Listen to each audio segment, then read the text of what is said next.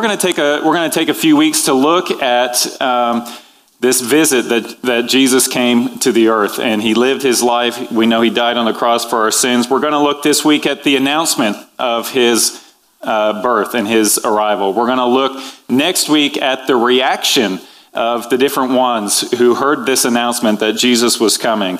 Of course, the week of Christmas, we're going to look at the arrival. We're going to look at the visit. What did it mean when Jesus came to the earth, when he arrived? And then the last week this month, Lord willing, we're going to have some reflections of the Christmas season. And so I invite you to come, and we're going to look at those things during this month. So that's kind of that's the plan for the next few weeks. So Christmas, time of celebration, isn't it? How many of you guys have some sort of celebration plan? Family, friends? Anybody been to a Christmas party already? We had a staff party this week. We had a great time. We all kind of know how it works, right? Somebody decides there's going to be a party, and then they invite the people they want to come to the party, right? And so this, in our day and age, is maybe even just a text. Hey, we're getting together on this date. Do you want to come? Could be a phone call. Could be a little bit more formal. Maybe there was invitation sent, and you get the invitation in some form or fashion. You respond and say, yes, I'll be there. You plan to attend. Well, have you ever had somebody crash a party that you've held? Like you're hosting the party, and somebody walks in, and you look at your husband or your wife, and you're like, "Did you? I didn't. But there they are, right? And so they're there, and you're just going to enjoy the time with them. Jesus didn't wait for an invitation when he came to earth. Now, his coming was announced ahead of time, but it wasn't. God didn't call up Mary and Joseph and say, "Hey, I've got an idea. What do you think?" Right? He told them how it was going to happen. And so we're going to look this morning at how Christ's visit, I'm calling it his visit, but his arrival on earth in human fleshly form, how did that come to be? We're going to look at that together. So let's pray, and then we're going to look at look in Luke chapter 1 to start this morning. Heavenly Father, I'm so thankful that you chose to send your son Jesus to this earth.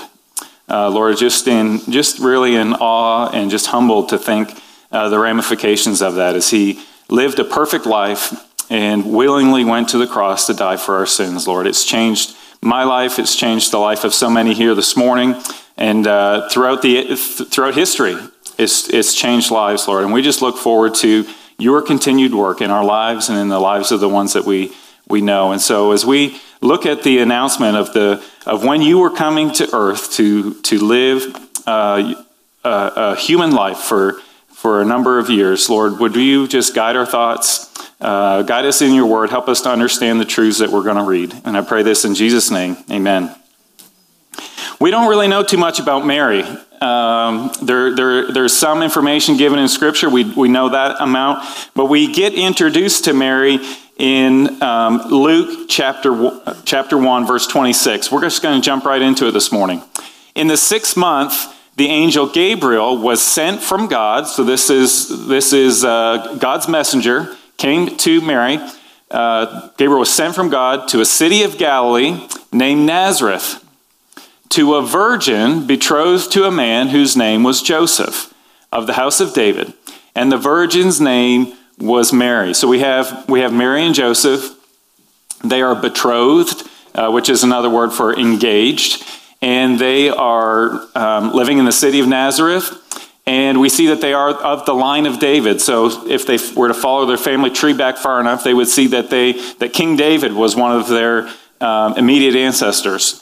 So the angel came to Mary and said, "Greetings, O favored one, the Lord is with you." I think it's important, we'll just stop for a second. Greetings, O favored one. And when it says that Mary was a favored one, or maybe in your translation it says highly favored, it means one who has been given grace. There's some misguided teaching, I believe, about Mary and her perfection and her role in Jesus' birth and her sinlessness. But this says that she was the one that was given grace. This word highly favored. We'll look at 29. But Mary, she was greatly troubled at the saying. All right, wouldn't you be? Teenage girl, an angel arrives. Like, she doesn't even have TV movies, where all this, you can, what is it, CGI, like all these things that you watch on TV. No one's been to the moon yet. She doesn't have electricity in her house, but she's got an angel. So she was greatly troubled, and she tried to discern what sort of greeting this might be. Very understandable response. So the angel said to her, "Do not be afraid, Mary, for you have found favor with God." This word favor is, again, it's this word grace that we've been talking about in 1 Peter. You have found undeserved merit, unearned favor, kindness, generosity. Not Mary giving this to the world, but this is what God has given to Mary. This is the message. "Behold, you will conceive in your womb and bear a son, and you shall call his name Jesus." Now, if the account just stopped right there, we would have a miracle on our hands, right? A virgin was going to conceive. Her and Joseph were engaged. They had not known each other yet. But just the fact that the angel would come and predict she was going to have a baby, it was going to be a boy, and his name would be Jesus. We would have a miracle right there, but it gets better. "He will be great and will be called the Son of the Most High." Now, as you read through the Old Testament, you see God being referred to as the Most High. It's one of the names or titles of God in the Old Testament. So he's essentially saying he will be called the Son of God. And the Lord God will give to him the throne of his father David. All right, we've already identified that Mary was of the lineage of David. So this angel saying to Mary, you're not even engaged yet. You're going to have a son. His name will be Jesus. And he will be given the throne of his father David. Miracle after miracle here. Next verse. "He will reign over the house of Jacob forever, and of his kingdom there will be no end." Could you imagine being Mary? You're going to have a son. His name will be Jesus. They'll call him the Son of God, and he will rule and reign forever on the throne of David. This is a miraculous announcement. It wasn't what Mary was planning. I don't know what she was planning, but it wasn't this. But the angel stepped in and said, "Hey, this is how it's going to be." It was an unannounced visit that she had from this angel. So I wonder how she broke the news to Joseph. We know that she did, right? So I'm thinking, okay, if Mary's going to play this smart, she's going to go to Joseph right away and say, "Hey, you won't believe this, but this is what happened." Right? I don't know what she did, though. Did she wait until she was like pregnant and starting to show a little bit and say, "Hey, Joseph, we got to talk"? I don't know, but somehow Joseph found out, because we look in Matthew chapter 1, and we see that Joseph has found out that Mary is pregnant, and it says he's an honorable man. He doesn't want to put her to shame, so he's just going to kind of quietly take care of it. So let's look at this together. "Now the birth of Jesus Christ took place in this way." This is Matthew's account. "When his mother Mary had been betrothed to Joseph, before they came together, she was found to be with child from the Holy Spirit. And her husband Joseph, being a just man and unwilling to put her to shame, resolved to divorce her quietly." We haven't looked at what Mary's reaction really was to the angel. We're not looking at Joseph's reaction. We'll look at those next week. But it continues. "As he considered these things," he's thinking about, how am I going to handle this situation? Get out with his pride. "An angel of the Lord appeared to him in a dream, saying, 'Joseph, son of David, do not fear to take Mary as your wife, for that which is conceived in her is from the Holy Spirit.'" So Joseph's like, okay, that's what she said too. Maybe there's something to this. Maybe she's not making this up. "She will bear a son, and you'll call his name Jesus, for he will save his people from their sins." Okay, this is additional information. The angel told Mary that that her son would sit on the throne of David forever, the angel's telling Joseph, his name would be Jesus, and he will save his people from his sins. Who could save anyone from their sins? Just got to be God. So the angel said to Mary, he will be the Son of God. He's saying to Joseph, he'll save his people from their sins. Now, if you're Joseph hearing these things, you're probably thinking to yourself, man, I was a little hard on Mary. It sounds like what she's saying is true. And now, who knows how that conversation went. But neither one of them were asking for this. Neither one of them were planning this. This was God arriving in their lives, unannounced, uninvited, but with a plan for them. So let's consider this. Is this really, though, the first announcement of this coming baby Jesus? Is this the first time that we hear that baby Jesus is coming?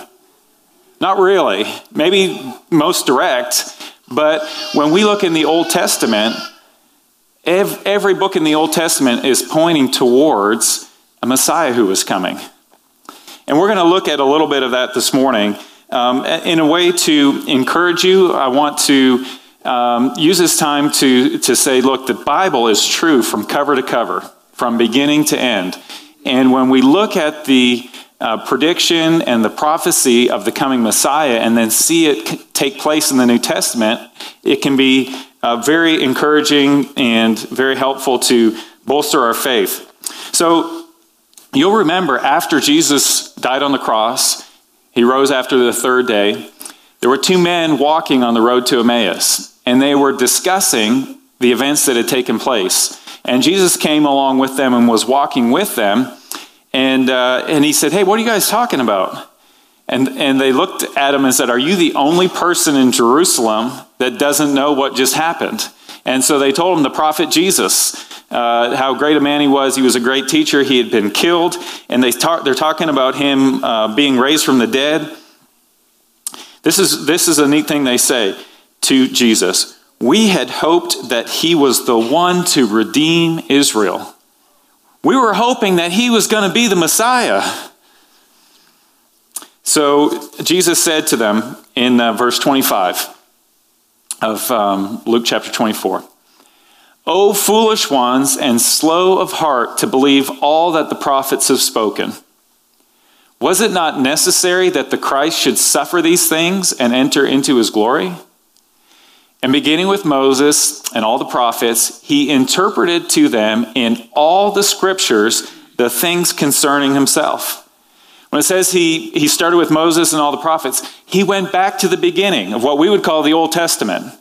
He went back and he explained to them. He pulled verses and he pulled passages and he talked about stories, and he explained to them how they were all pointing towards the Messiah. And so we're going to look at a few of those this morning. We're going to look in Genesis chapter 3 to start. And this is going way back to the beginning. Adam and Eve were created. The world was created. Adam and Eve were in the garden. The serpent tempted them. They ate the fruit. They sinned. And God had consequences for the serpent, for Adam, and for Eve. And this is where we are in Genesis chapter 3. This is God speaking to the serpent. Because you have done this, cursed are you above all the livestock and above all the beasts of the field. And on your belly you shall go, and the dust you shall eat all the days of your life. Now here's the foretelling of the Messiah to come. I will put enmity between you and the woman, and between your offspring and her offspring. He shall bruise your head, and you shall bruise his heel. We just read the angel coming to Mary and saying, you're going to have a son. He will be the son of God, son of the Most High. So Mary's offspring was Jesus. And it's saying here, there'll be enmity between you and the woman, between her offspring and your offspring. Now, Mary's offspring will bruise your head, and you will bruise his heel. Now, Jesus suffered and died on the cross, fulfilling this bruising the heel. by his suffering and by his death on the cross, what did Jesus accomplish? He crushed the head of the serpent. And Satan still has influence in the world, but we have victory over sin because of Jesus' death on the cross. This is what this passage back in Genesis chapter 3 is talking about. There's so many. We see even later in Genesis, again, in chapter 12, God promises to Abraham that he would be a great nation. And he said, through you, Abraham, all peoples of the earth will be blessed. And when we look at the genealogies of Jesus in the book of Matthew, we see it traces all the way back to Abraham. When we look at the genealogy of Jesus in the book of Luke, chapter 3, it goes all the way back to Adam, who was Eve's wife. So we see that there is a fulfillment of this prophecy. There's some more obvious ones, and we're going to look at a few of those this morning. The prophet Isaiah was a prophet to Judah in the southern kingdom. He would have prophesied and taught in and around Jerusalem. And he lived and prophesied about 700 years before Jesus was born. So this is what Isaiah said. Therefore the Lord himself will give you a sign. Behold, the virgin shall conceive and bear a son. Isn't that what the angel said to Mary? You'll conceive and bear a son. And shall call his name Emmanuel. You might say, well, that says his name's Emmanuel. The angel said his name was going to be Jesus. Is this really talking about Jesus? Well, Matthew thinks so. We just read this account of the angel coming to Mary and then Joseph. And in Matthew here, after the angel speaks to Joseph in 22, I'm going to read Matthew 22 and 23. You look at Isaiah 7, verse 14. Matthew 22 and 23 says, all this took place to fulfill what the Lord had spoken by the prophet. Behold, the virgin shall conceive and bear a son, and they shall call his name Emmanuel. So Matthew said Jesus' birth, or the coming of Jesus' birth, that hadn't happened yet, was to fulfill this prophecy of Isaiah 700 years earlier. We can look in Micah. Micah was also a prophet to the tribe of Judah, the southern nation of Israel, the southern tribe. Also, about 700 years before Jesus was born, probably a good chance Micah and Isaiah knew each other. They were prophesying to the same kings, to the same people. And Micah in chapter 5, verse 2 says this, But you, O Bethlehem, Ephrathah, who are too little to be among the clans of Judah, from you shall come forth for me one who is to be the ruler in Israel, whose coming forth is from of old, from ancient days. Okay, you can say the same thing. Well, okay, there's going to be a ruler out of the town of Bethlehem, but is that really Jesus? Well, you'll remember, and we'll talk about this in the next week or two, when the wise men came to King Herod and said, hey, we saw a star in the east. We followed it all the way this far. Where's the king that was born? Because that's the star we're following. And Herod was like, I don't know. So he called his pastor in, right? He called the chief priests and the scribes and said, where's the king of the Jews that's supposed to be born? Where was he supposed to be born? This is the answer that they gave to King Herod. So I'll read from Matthew chapter 2. You guys look at Micah chapter 5. The scribes and the chief priests, said, they told him, in Bethlehem of Judea, for so it is written by the prophet, and you, Bethlehem, in the land of Judah, are by no means least among rulers of Judah, for from you shall come a ruler who will shepherd my people Israel. The confirmation of this prophecy is right here in Matthew. Matthew saying this what Micah wrote. He's talking about Jesus to come. One more that we'll look at that's pretty well known, and this isn't about the birth of Jesus, but it is about the person of Jesus as the Messiah.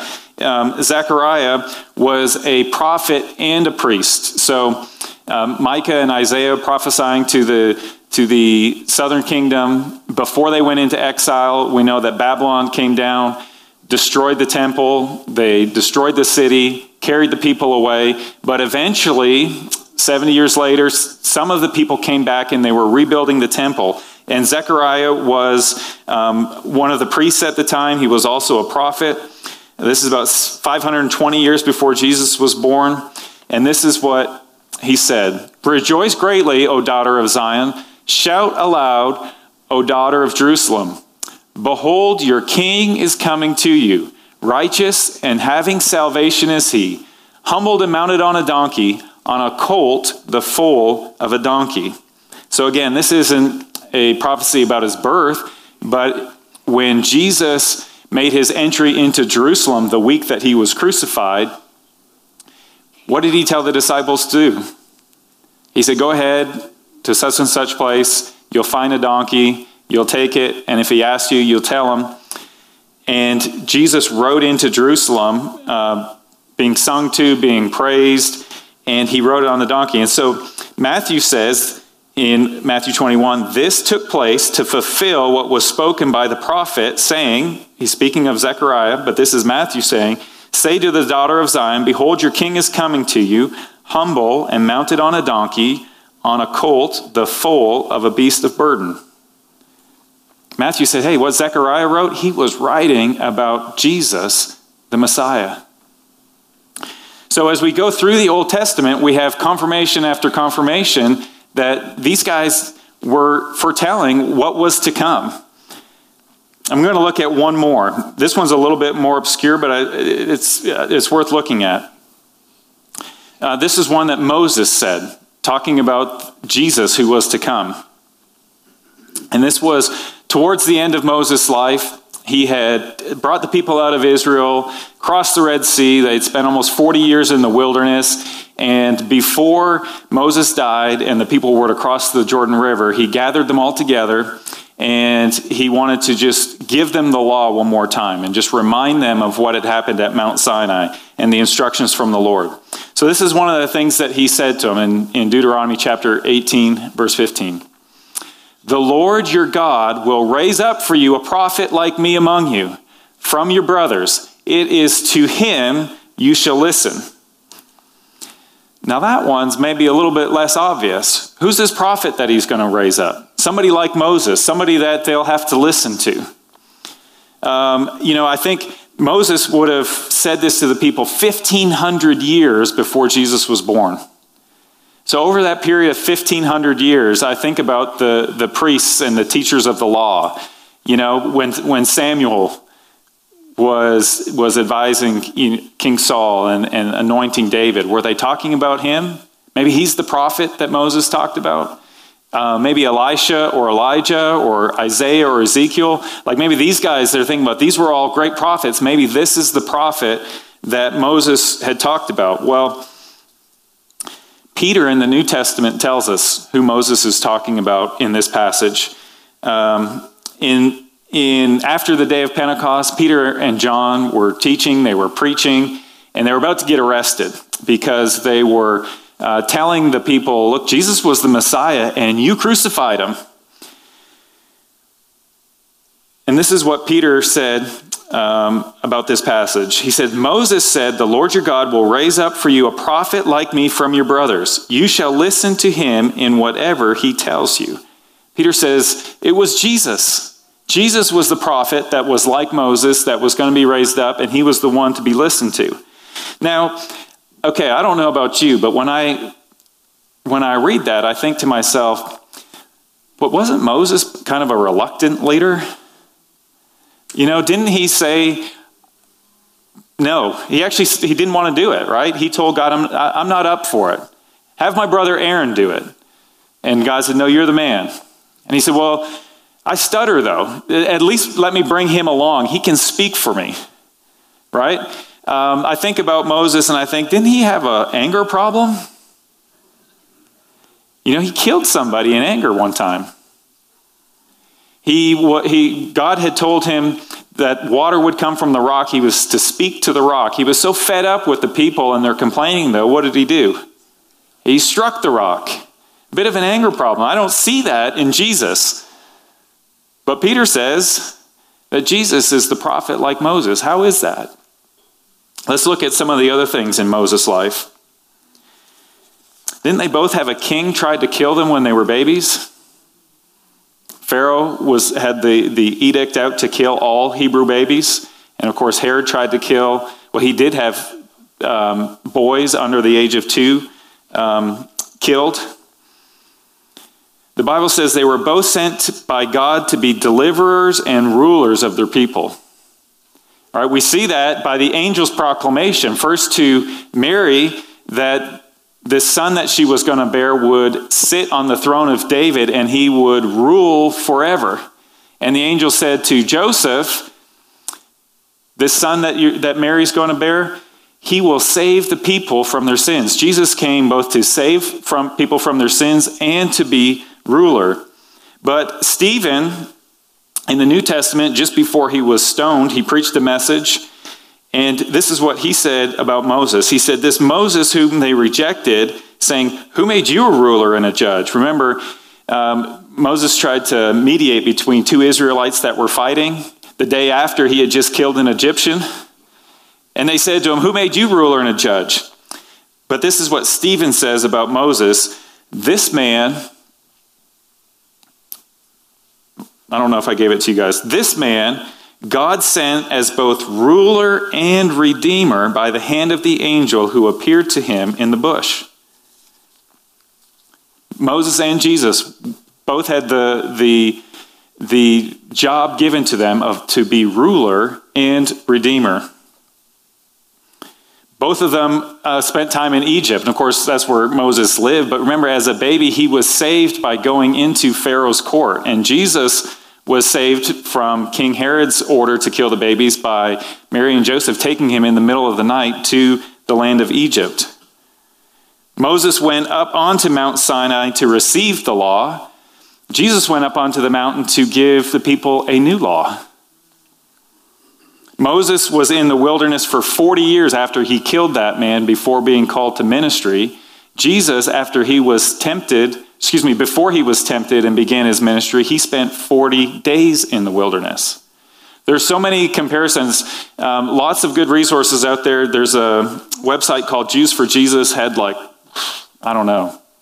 50 ways that Jesus and Moses were very similar. But I think when Jesus says that a prophet would be raised up like him, one to rule over their people and to save their people. This is the Jesus that was to come. I think when we read the scripture, we see that even though we can go all the way back to Genesis and see where this promise of one to come who would save them. We look at Isaiah, Micah, Zechariah. I don't think that the Israelites, that the Jewish people had it all put together. I think when Jesus came to Mary and Joseph, it was still a surprise. It was still, when we look at the life of Jesus, they were not expecting Jesus as the Messiah. They didn't have it all put together. And when I think about that, I think about the second coming of Jesus. Believers today, I don't know that we have it all together. There's not a general consensus of when he'll come. Of course, we're told we don't know the time or the hour of how he'll come, what the exact order of events are. But just as the first century Jewish people, they knew that the Messiah was coming, we can be confident that he is coming again. And so I think that there's some things that we can learn from them and that we can be doing to be preparing for that. We're celebrating during Christmas the first coming of Jesus, but we can use that as a springboard to be talking about the second coming of Jesus, which is just as important for us and especially for those who don't know him. Larry did a great job of last week of teaching us, and he gave us that reply at the end of the message. Do you remember what it was? Just a way to take the Christmas season and turn it into a conversation about Jesus. He said, when someone says to you, Merry Christmas, then you reply, yeah, good job listening. Yeah, may the Christ of Christmas be your Savior. Now that might raise a few eyebrows, right? But it gives you kind of a springboard into a conversation. Let me give you a couple more. We all know that Jesus came. Whether you believe it or not, you know about it if you live in North America, because you can't miss it. We take a whole month to celebrate the birth of Jesus. And for many, it's just about presents and time off work and Christmas trees and lights. But they all know that it has something to do with Jesus' birth.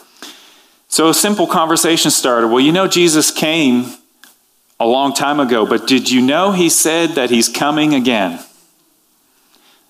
And then just remember, you all have your phones with you, right? Just remember Luke chapter 14, because you can pull your phone out and you can read this passage to him.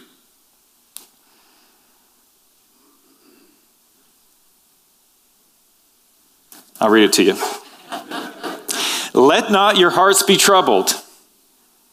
That's a good message for us this year, isn't it? Let not your hearts be troubled. Believe in God, believe also in me. In my Father's house are many rooms. If it were not so, would I have told you that I go to prepare a place for you? And if I go and prepare a place for you, I will come again and will take you to myself, that where I am, you may be also. And you know the way to where I'm going. Do you know the way? Do you know how to get to where Jesus is today? I hope that you do. Now you may be having a conversation with someone at this point. We're doing a little make-believe. We're pretending this is a conversation we're having. What if somebody says, well, no, I don't know the way? That's what Thomas said to Jesus. Thomas had been with him for 3 years. Thomas said to him, Lord, we don't know where you're going. How can we know the way? Oh, so glad that you asked. Jesus said to him, I am the way and the truth and the life. No one comes to the Father except through me. Just an easy way to start a conversation with somebody this year.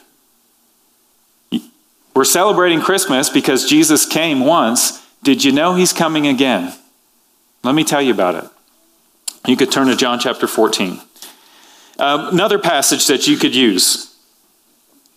You're talking about Christmas, talking about how busy Christmas can be. Anybody that Christmas is a busy season for them? Right? Ever have a conversation with someone about how busy Christmas is? Anybody? Did you know how busy Bethlehem was when Jesus was born? It was a busy place. They were having a census that year.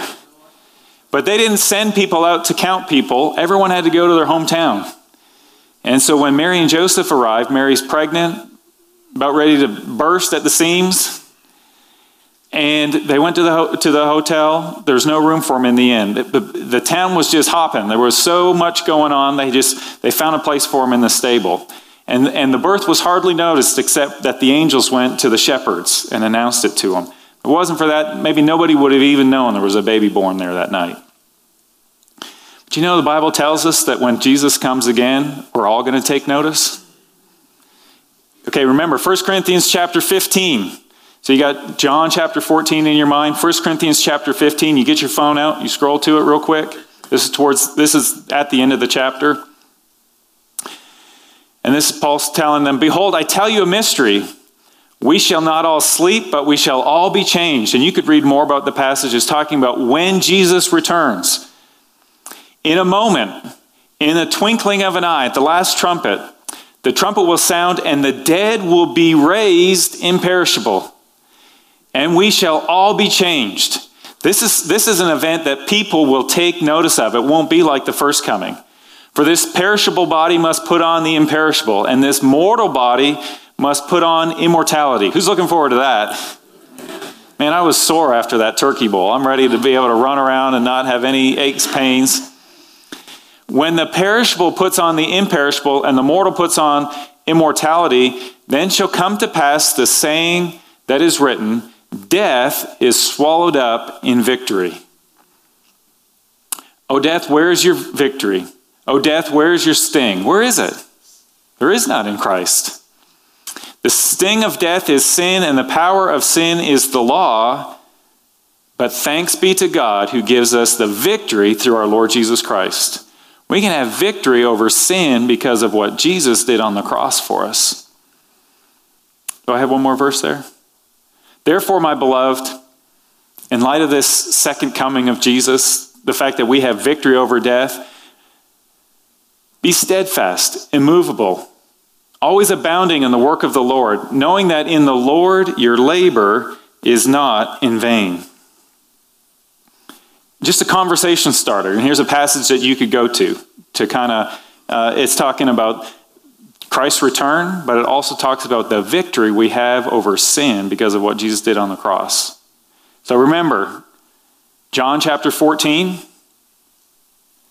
1 Corinthians chapter 15. You've got your phones, you can pull them out. You don't have to memorize the passage. You can have a conversation this Christmas when you talk about the busyness of life and just how crazy things are. You could talk about Bethlehem and just lead into this.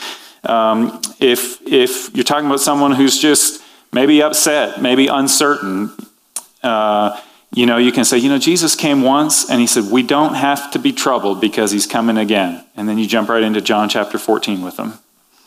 We can be, and we need to be, the ones sharing the true meaning of Christmas this season. You won't miss the lights. You won't miss the presents. You won't miss the Christmas carols. They're everywhere. Everyone's taking care of that for you. But the fact that Jesus came as a baby, that he died on the cross for our sins, and that he is coming back for his church, that'll be missed if we don't talk about it. So that's our responsibility this Christmas season, is to be sure that the true meaning of Christmas isn't lost in the hustle, the bustle, the invitations, the gatherings, the lights, the trees, the presents. We have the opportunity this Christmas season to be sharing the true meaning of Christmas. So I hope this morning that we can see from the beginning to end, God's word's true. And there's some verses in there that in passages you're like, man, I don't know what that's there for. You can take time and study and see how cohesive it is from cover to cover. But also, as a result of that, we need to be ready to share about the second coming of Jesus. Everyone's talking about the first coming this month. Let's turn that conversation towards his second coming to be sure that, first of all, that we're ready for his return, but then that our friends, that our family, that our neighbors, that our coworkers, that they're ready, that they know that Jesus is coming again. Heavenly Father, thank you for loving us so much that you sent your Son from heaven to come to this earth in human form, knowing that his life purpose would be to live a sinless life in obedience to you, but then to willingly go to the cross to pay for our sins. Lord, I pray that there wouldn't be a person in here this morning that would leave rejecting that message. That if there's anyone who this morning would say, man, I've never really believed that, maybe never even heard it, but maybe heard it and said, that's good for other people, but that's not for me. Lord, you want each one of us to be in a relationship with you, and it's just as simple as acknowledging that you're a sinner and recognizing that God sent Jesus to earth for sinners, for people like you, for people like me, and saying, God, I know I'm a sinner, and I know Jesus died on the cross for my sins. I believe it. Thank you for saving me. You can come to the front this morning and talk with someone and pray with someone about those truths or anything else this morning. But Lord, I pray that as your followers, it would be in our hearts and in our minds this Christmas season, as your first coming is, it is the talk on everyone's lips right now. But we would use opportunities that you give us. Lord, I know that you give us opportunities to share about you, that we would use those to turn conversations towards you about how you didn't just come as a baby, but you died on the cross and you promised you would return for those who put their faith and trust in you. Lord, I pray that that would be included in the good tidings and the greetings and the celebrations that we're going to participate in this month. Thank you for loving us so much that you did that on our behalf. And I pray this in Jesus' name. Amen.